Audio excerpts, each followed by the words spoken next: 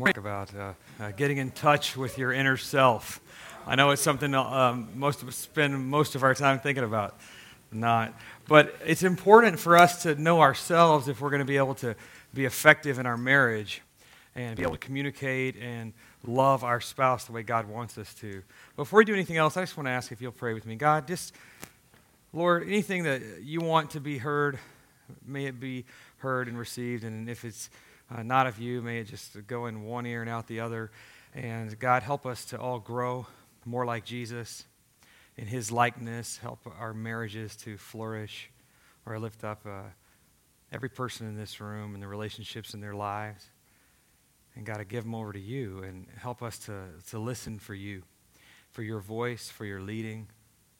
Help us to better understand ourselves. Give us the ability to do that, to be more self-aware so that we can be more effective in our lives for you. And pray it in the name of Jesus, amen. So if you do a quick Google search on Getting to Know Yourself, which was the title of these two chapters in the book, there's just a small number of hits. It's 341 million results.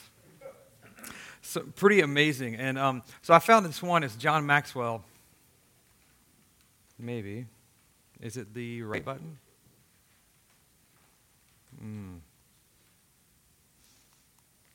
Okay, maybe you can do that for me. Can you go to the next slide for me? And he says this: to grow yourself, you must know yourself. And I really like that one. Now, how well do you know yourself? Now, I saw this other image about knowing yourself, and that was kind of weird. It's like you look at I don't think that's what we're talking about today, but I thought that was kind of interesting. About is learning to understand the unique person that God made you to be.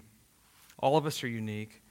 We have unique personalities and physical attributes and fingerprints and hairlines, some of us. And because we're different, we experience life in different ways. For instance, take a picture, look at this picture of the Grand Canyon. So these two guys are at the Grand Canyon, and the guy on the left, since he's a little kid, has been wanting to go to the Grand Canyon. And he's thinking, this is amazing. Look at the color, look at the beauty, look at what God created, and he's just in awe. And the guy on the right's thinking, we drove all night to see a big hole in the ground? Seriously? What's going on? So whenever we experience things, we experience them differently, and that affects us. So I have one question for you as we start this morning. How well do you know the unique person who lives inside your body? The Bible tells us that God knows us really, really well. Psalm 134, 13 and 14 says, "For you created my inmost being, you knit me together in my mother's womb. I praise you because I'm fearfully and wonderfully made." So God thinks it's important to know you. And so he probably thinks it's important for you to know yourself as well. We're going to touch on 5 aspects of developing a better self-understanding, looking at experiences, interpretations, emotions, desires, and behaviors. And it's important that we understand that all of them work together. So they're not like we understand emotions, and then we can put that in a compartment, and then we understand our feelings, and we understand how experiences work, and we understand how to interpret. They all work and interact, and they can't be separated. And it's also interesting to know that they're all combining at any given time to reveal who you are in that moment. So let's just jump in. The first one is experiences. We experience life through 5 senses. We all know them. We're constantly seeing and hearing and touching and tasting and smelling things, and they're more powerful than you realize.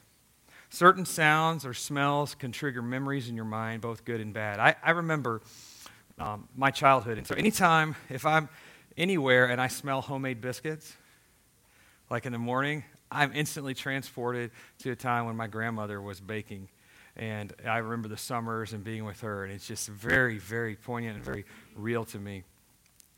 If I touch a little baby's fingers, then I think about my own kids.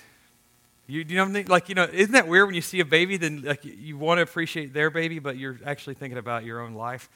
And I think about me, and I think about when I was a young dad and standing in the room about to go in. My wife's going to deliver the baby, and I was so nervous and so scared, and I wanted to be a good dad, and I wasn't ready for it. And then I'm instantly thinking about, oh my gosh, my kids are all teenagers, and life's passed me by, and did I do it all right? And I can't even drive by a golf course without thinking about my dad. And every time I see one, like there's a part that's sweet and happy, but there's also the sadness because he's gone. And so our senses are constantly flooding our lives, and they're making an impact on us. I encourage you this week, take a little time to just think about your senses. What you're smelling, what you're tasting, what you see at work. Maybe you haven't done that. Life's going by fast. Maybe yours isn't, but mine is. And I'm sure yours is, right? And so sometimes at the end of the day, you're like, how did this day already end? I get in my car and I drive and I'm thinking, I just left my house and I'm literally 45 minutes. How did I lose that time? And I encourage you to take the time, let it sink in, and let God use those senses to speak to you. All the things we experience, they lead to interpretation. That's the next word. So everything that we take in, we interpret. We give it meaning. We give it good or bad meaning. And remember this, all of your interpretations are going to be based on either past experiences or your current condition or some vision that you have for the future. That's why two different people can experience the same thing and have very different interpretations. So check this slide out. So here's a lady. These two men see this lady, and she's smiling at him. And the first guy thinks, oh, she's into me. She's smiling at me. Check it out. Her eyes, we made that contact, and I need to go over and ask her for her number. And the other guy is thinking, no, she's laughing at my friend because she thinks he's really odd. And the funny thing is, he doesn't even know. He's completely clueless. Now, the truth of the matter on the next side is, we don't know what she's thinking. Only she knows what she's thinking, right? So we interpret it, but we have no idea.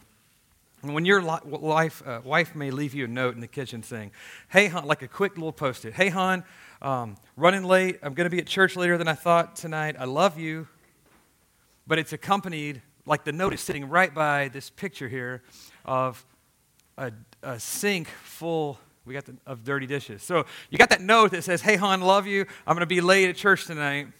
And then your job is to what? You have to interpret that. You have to interpret what that means. So maybe you're subtly thinking, she's telling me to do the dishes. The note is actually a chore for me. Maybe you don't want to do the dishes. So when you interpreted that, it made you angry or frustrated. You're like, seriously? I had a long day. I don't want to do the stupid dishes. On the other hand, maybe you interpret it as this. Wow, man, my wife probably had a hectic day. She's probably fried. Who knows what happened? And, you have empathy for her. And so then you choose to do the dishes. She may not have even admit it for that, but you still choose to do the dishes because you interpreted it that way. Can you see how feelings and ultimately our behaviors, they affect our interpretation? So I mentioned earlier about the past influencing us. So if your wife had a track record of always keeping the kitchen completely spotless, right, and you never come home to dirty dishes, then you're probably a lot more apt to go, man, I'm going to jump in here and help her. Something must have happened. But if you live in a house where you never know if there's a clean dish. You can't tell. You're scared to open the dishwasher because it might be some kind of science project going on there or whatever. If that's your situation, then you may feel something different. What about you, though? What about not just the past? What about your current situation? If you had an awesome day at work, you came in and you got a raise or a promotion, or you got some nice email from your boss thanking you for your work, would that impact the note? What about if you were humiliated at work? What if you had some group meeting and your boss, took that opportune time to make you feel like a heel in front of everybody? What if you had to fire somebody and you're in a bad state of mind? Is that going to affect how you interpret the note? And I would say yes. So it's just important for us to know how all that kind of interacts, and it helps us to understand, man, we have to be paying attention to how we interpret what's going on in our lives. And the next element is emotions. So emotions are our feelings, and it's what guys always want to talk about. But before we want to talk any more about emotions, I just want you guys to check out this clip real quick. Maybe you can recognize some of these.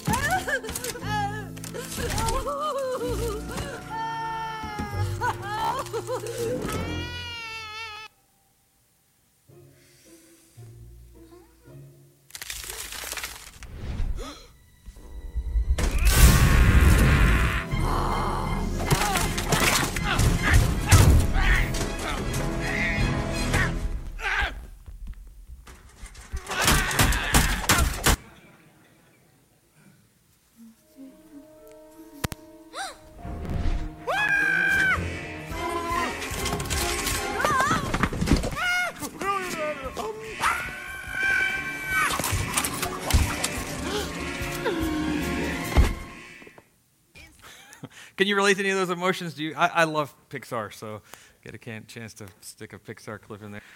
Favorite Pixar movies, because it talks about these emotions and how we feel and how they impact our lives. You know, the thing about emotions is it's arguably the most unique thing about you. Your emotions are probably one of the most unique things about you. Even when two people experience the same emotion, they typically don't experience it in the same exact way. For instance, how many of you guys are Patriots fans?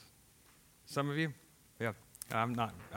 But when you guys were busy losing that Super Bowl, right? Yeah, I know. And I've sickly found myself rooting for the Eagles. I'm a Cowboys fan. It was really weird. I'm in therapy now. Anyway, but when you guys were watching the Patriots lose, you know, one guy literally throwing the remote at the television or kicking it or whatever, right, ruin his week. And the other guys, you know, he's bummed, but he's also thinking about the 5 championships you've had in the last, 12 to 15 years. So he's putting in perspective. So again, our emotions are very unique because we're going to interpret things differently.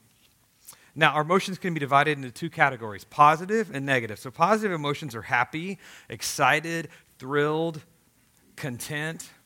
You can come up with some other words. Negative emotions would include anger, you saw that, fear, resentment, depression. One thing to understand is that our feelings are always going to draw us to people or draw us away from people. That's why understanding your emotions is so important, because your emotions literally, think about every relationship you have, it's going to be drawing you toward your spouse, or it's going to be pulling you away.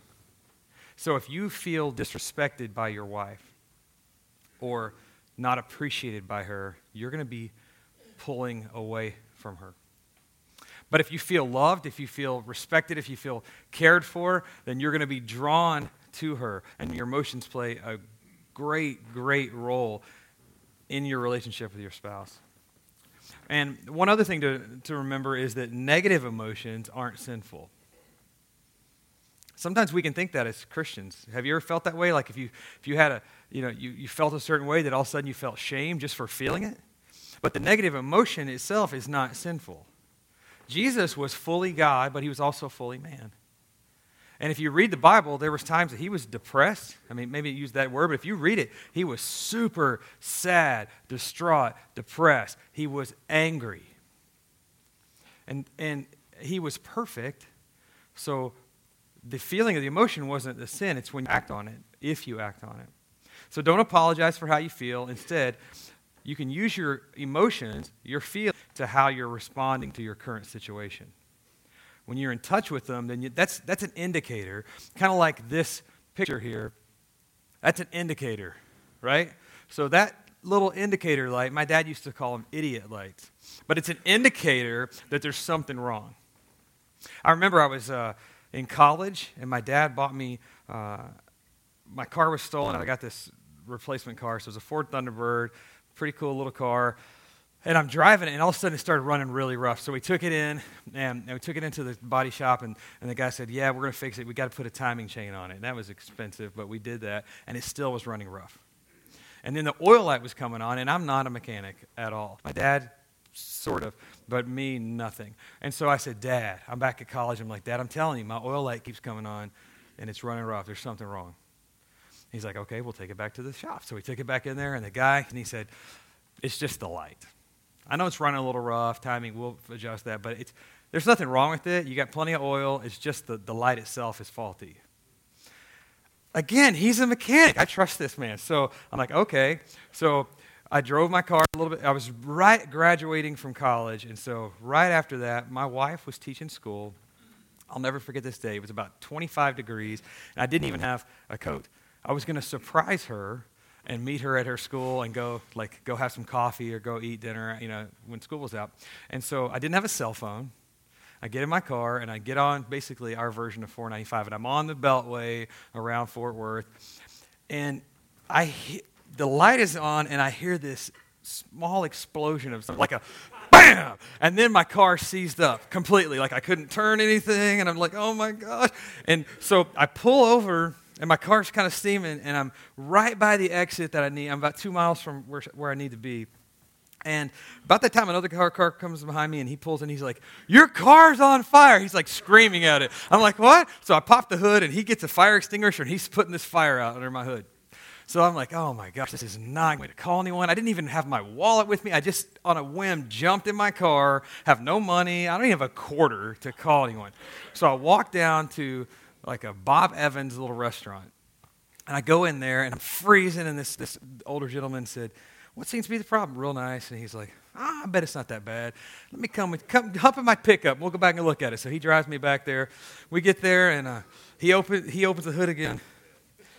There was a hole about that big in the block of the engine. I had thrown a rod through and he said, because he totally thought it wasn't going to be bad. He looked at me and he said, son, let me buy you some hot chocolate.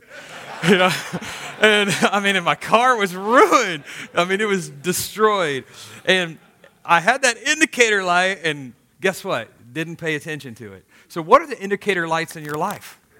Right? What are the emotions that you're feeling, and what are they indicating? And guys, I'll tell you, you're going to have them. They might be fleeting, right? They may be quick. They may not stay on. But you're going to know there's some indicators going on in your relationships, and if you don't pay attention to them, then you're going to have a problem. You don't want to throw a rod in your marriage, right? I don't. And when you have those problems, it's not only going to be a problem for you, it's going to be a problem for the rest of your family. It's going to be a physical problem. It's going to be anxiety. It's going to be stress. It's going to be lack of sleep. It's going to be a lot of stuff. Relational damage. The author in the book talks about emotions. He gives us 4 things to remember. He says that normally emotions appear spontaneously. If you get overwhelmed with sadness, it usually just comes on pretty quickly. If you get angry, if you have an issue with that, it probably doesn't, a lot of times it just kind of pops. They come in groups. So you may feel anxiety and frustration. There's different levels of intensity, and we need to pay attention to that. And a lot of times, your emotions can be in conflict with one another. Here's a good example of that. So you come home to tell your wife what a great deal you just got on that new compound miter saw. It was originally $800, and it was on sale for only $349, right? And it's like, so there's a part of her is excited for you. She's happy for you. But at the same time, she knows the credit card balance. And so she's stressed, right? So at the same time she's happy, she's also kind of freaking out about the money. And that's why when they say they're going to be in conflict with one another. Or what about this one? You got a teenage son, and he comes home 2 hours late for curfew. Okay, part of you is happy that he's safe. There's another part of you that thinks he is not safe anymore. He needs to learn a few things, right? So they're in conflict with each other. So we're also, we want to be a certain way, or we want to act a certain way, we want to look a certain way, or we really want other people to be a certain way. Maybe even more than we want something for ourselves. Take just a second and think about some of the desires you have in your life. It could be that this talk is over. It could be that you want the day off. It could be that you want better communication with your wife. What are you desiring right now? Just think about it, 10 seconds. Think about something that you're desiring.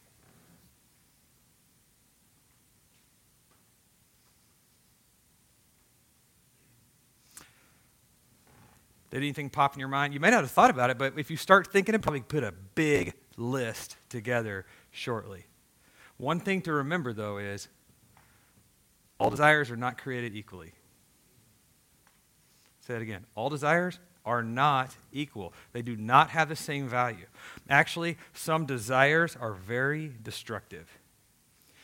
They're very evil. Now, we're not God. We can't keep evil desires from getting into our mind.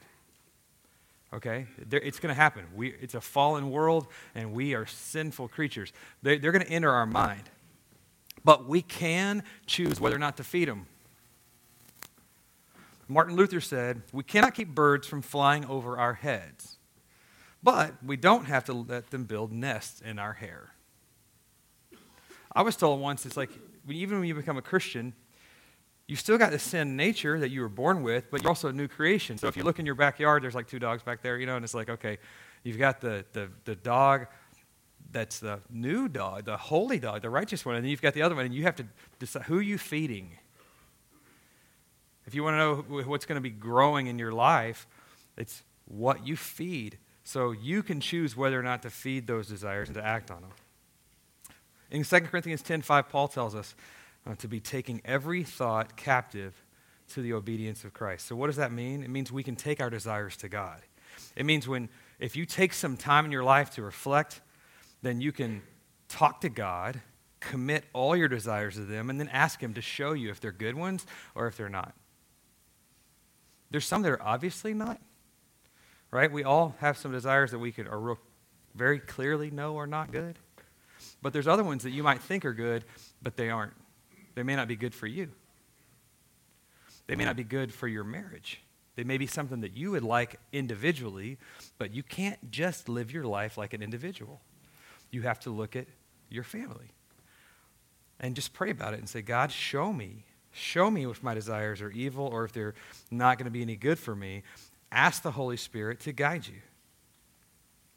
That is the good news, guys, is that unlike people who don't have a relationship with Jesus, the Holy Spirit lives in you and is here to help you. You don't have to do this on your own. Amen. And lastly, let's talk about behavior. So we take everything in, we interpret these things, we have our desires. At the end of the day, we choose to behave certain ways. When our behavior is positive, then we tend to feel pretty good about ourselves. And when our behavior is poor, when it's sinful, then what happens? We become ashamed. We feel guilty. Oftentimes, though, as men, we don't even see our poor behavior. I'll give you a good example of this one. I have a student driver. I'm now more keenly aware of when I exceed the speed limit or do not come to a complete stop because I get told time and time again. And by the way, I have a daughter who's not even a student driver who's on me like white on rice about every. Did you know that the wheels have to actually turn backwards a little bit before? I mean, sometimes it's not me that sees my behavior; it's somebody else that points it out. Sometimes God uses your spouse to point out your behavior. Has that happened to anyone? Can I get a witness? Your spouse is going to be the first one to tell you that you ain't doing right. And that's okay. But I'm telling you guys, if you're asking God to show you, then you're going to see it too. You don't have to wait for your wife to feel like she's nagging you because you're going to be convicted about the same thing she's talking to you about in the first place. The other thing is this. When we understand our behavior better, it helps us understand why our spouse responds to us the way that she does. When we make the conscious decision to become self-aware, more in touch with our feelings, more in touch with our experiences, our interpretations, our senses, then we do more than just understand our own behavior. This is important. We actually end up behaving better. Who wants to behave better? I do. Who would want Jesus to come back while you're in the middle of behaving not great? Not me. I don't want that. We don't know when He's coming. It could be right this second. We don't know. We want to behave better. You and I, last slide, can choose to behave righteously. We can choose to not let our emotions get the better of us. We can ask God for wisdom, for understanding if our feelings that we're feeling should be acted on or not. After thoughtful consideration and prayer, asking the Holy Spirit to help us, reading God's Word to help strengthen our lives, to help us interpret and guide our thoughts and behaviors. When we face marital challenges, instead of just throwing in the towel because, you know what, we just don't feel like we did before. The world tells us to go off our feelings. That doesn't feel right. I just don't love that person anymore. You know what? That's just not doing it for me. I deserve better than that. I deserve to be happy. That's what the world wants to tell us, but the truth is God wants us to think more about our thoughts, not our feelings. Feelings are important, but it's our decisions, the things that we have committed to, and that's a big difference. So instead of just going off our feelings, if you're in a spot maybe in your marriage right now where it's a real struggle, and maybe you've even considered just saying it's not worth it, if you just go off your feelings, that might be the road you end up on. But if you were to pause, you may say, you know what? I'm reading the Bible, and it says that God hates divorce. He hates it. He used that word. He doesn't want that for me. I also know this. Feelings run the gamut. Mine do. I'm up and down just hang out with me for a day. I'm up and down. I mean, I'm not always exactly the same. I can't trust my feelings, but I can trust that God put my wife and me together and that He's in it. He's in it with us. We're not on our own. And I made a decision, and I made a covenant relationship, partnership for better and for worse. And then I can begin to pray to God and say, God, I want romantic feelings of love for my wife again. I want that. Would you help me, God, to have that? Instead of trying to find it somewhere else, instead of looking for it somewhere else, God, give me that.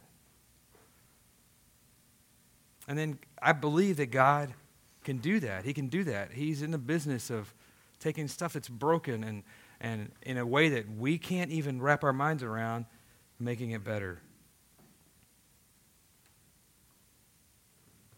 We can talk to others about other people who've gone through similar situations too. A lot of times in life we feel like we're unique. And I was just looking at Joe, I was thinking about, stuff that as a church, as a leadership, we face challenges as a church, right? But the good thing is, there's a lot of churches. There's a lot of people who've gone through stuff before us. We don't have to create everything from scratch, right? That God uses other people to help us along the way. And even if you find other men who have been in that situation, you're probably not as unique as you think. And there's probably somebody who God can use to give you some encouragement, to give you some tips, to say, hey, I've been there, man. Let me tell you about a season of my life. And you'd be like, really? I thought you were great. Like, man, it is. It's a work in progress. Anyway, if we get in better touch with the 5 factors of self-awareness, then I believe we're going to be more likely to make responsible decisions even when we face adversity. That's my hope for you.